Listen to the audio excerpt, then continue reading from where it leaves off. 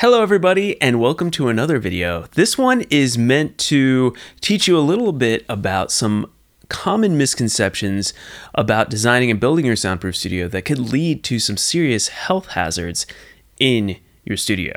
So if you're interested in doing this right, if you don't want to have these problems in your studio, stay tuned because I'm going to teach you all about the 3 things that could lead to serious problems with your soundproof studio design.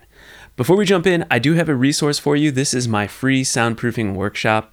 It's available at soundproofyourstudio.com/workshop. It'll go over exactly what you need to do to properly design your soundproof studio the first time, and we'll go through an entire design build of how I would have built my studio even better than I did the first time, and you'll learn along with me. So if you want to check that out, just go to soundproofyourstudio.com/workshop. All right, let's jump into this lesson on how to avoid health hazards in your soundproof home recording studio. Okay, the first thing we're going to talk about are fire stops. Now, fire stops are an important aspect of a soundproofing design if you're using a double wall system. The double wall system, just a very quick overview, is where you build a separate wall inside your structure with at least a 1-inch air gap from the exterior wall.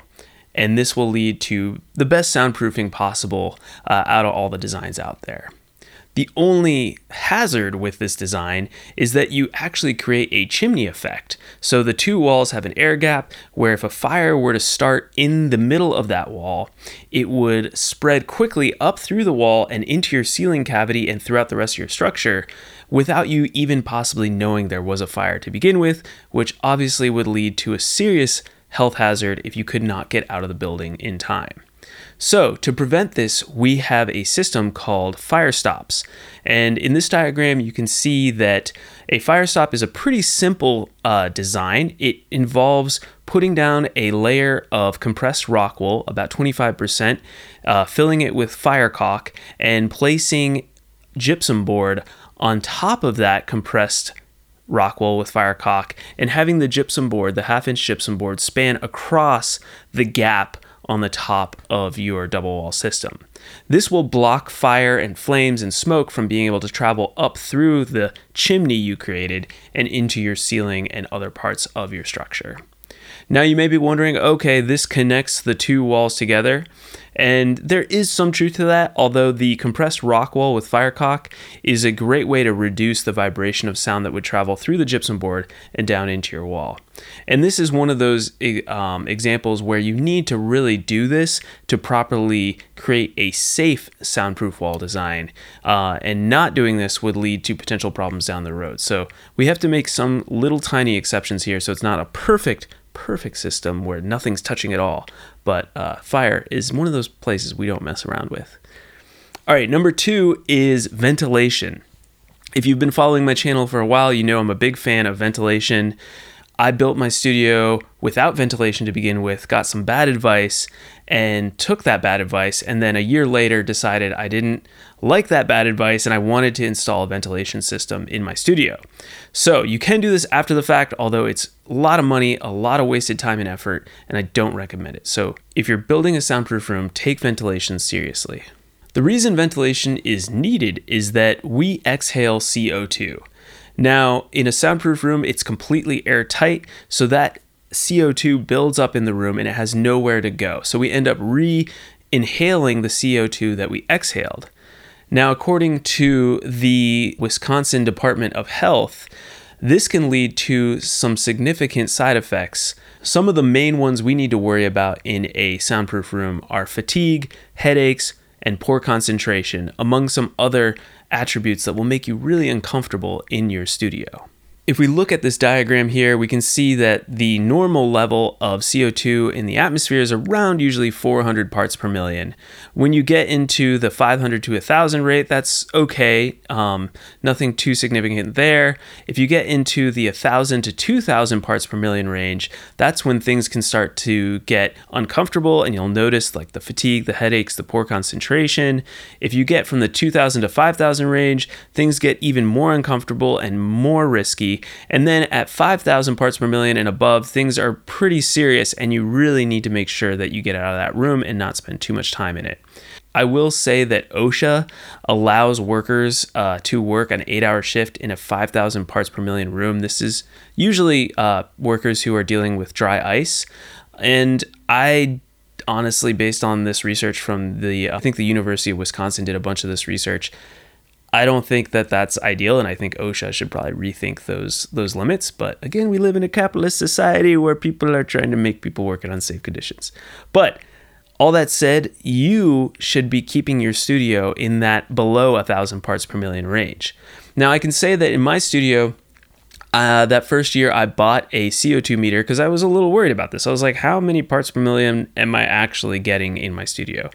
And when I spent an 8-hour day in the studio, I noticed that my parts per million reader that I have went up to around 1,000 to 2,000 parts per million, sometimes 2,000 to 3,000, with just me in the room.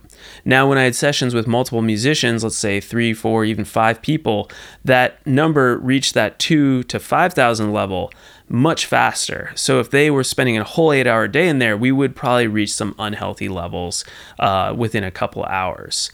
So depending on the size of your space, this will happen faster or slower, but either way, you don't want to be dealing with fatigue, headaches, poor concentration when you're trying to create amazing music. It just doesn't make sense to me. So if you're going to all the trouble of soundproofing a room, you definitely want to have a system for ventilation in place. The third and final health hazard I want to mention in your studio that could potentially happen to you is humidity issues. And mainly this is a health hazard due to mold growth. So according to the North Carolina Department of Health, having relative humidity levels of 70% or higher for extended periods of time almost certainly will lead to mold growth in your studio. Now, it's also important to know that according to Roger Weiss, who wrote the book Home Recording Studio, Build It Like the Pros, he says an ideal humidity for both humans and your instruments and your gear is 45% relative humidity. Now, I've also done research with previous YouTube videos, and I will say that in my opinion, after doing a lot of research, I think the range of 30 to 50% is perfectly fine for your home recording studio, and even going up to 60%, you could maybe fudge that, but it won't be as comfortable, and you're getting on the cusp of having issues with mold. So, all this said, we're shooting for that 30 to 50% with 45% relative humidity being ideal. Now, how do we get there? So the first thing, the easiest way to do this is to properly size your HVAC unit or mini split. The reason is that an oversized HVAC unit will make it so the system short cycles, not running long enough to actually allow the water vapor to condense on the HVAC coils and drip into the pan and then exit through the building. So this is how an HVAC system usually can control humidity in a home. Unfortunately, a lot of HVAC installers will oversize a unit either intentionally or unintentionally, leading to higher moisture levels in your home or in your recording studio. All this said, it's important to get the right BTU rating for your HVAC unit, and you want to talk with your HVAC specialist or do your research carefully so that you get the right size unit when you build your studio. If you still have humidity problems after that, you can get a standalone dehumidifier, which I actually have in my studio. The downside to the dehumidifier is that it's extremely noisy. I mean, I could not do any recording while the dehumidifier is running. The good news is that I can run it when I'm not recording, and it does a great job of keeping the relative humidity at that 45% level in the hot summers here in Nashville. If you want to create a system where you don't have to worry about the sound of the dehumidifier, you can create an exchange room or have a room that is perfectly humidified and has great fresh air, and you can run a baffle box into your studio and have fresh air exchange coming between your outside room and your studio. So the baffle box design with the exchange room is one of my favorites, and it requires a little bit more work, a little bit more knowledge, but I think it's the best option for a lot of home studios. So, in conclusion, we have these three hazards. You have fire risk with not putting in fire stops if you're using a double wall system. You have the risk for headaches, poor concentration, lethargy, fatigue if you don't properly ventilate your studio. And you have the potential for mold toxicity and mold growth and mold poisoning if you end up leaving your room at 70% humidity, relative humidity, or higher for extended periods of time. So all three of those considerations need to be addressed in your soundproof studio design. If you can tackle all three of those, you'll be great and you'll have an awesome space that's super comfortable to work in. It's healthy and clean and it will feel great. I can tell you right now that the relative humidity in here is 45%. I can keep it at like 77 degrees and it feels perfect because the humidity doesn't make it feel hotter. So there's a lot of benefits to creating an amazingly comfortable and healthy space for your home recording studio.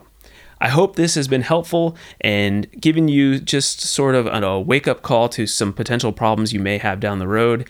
And if you're interested in building that soundproof home recording studio, definitely check out my soundproofing workshop at soundproofyourstudio.com/workshop. That's soundproofyourstudio.com/workshop. Thanks so much for watching. I appreciate all of you, and I hope that you're having a lot of success on your journey. And I'll see you all next week where I have another soundproofing lesson ready to go.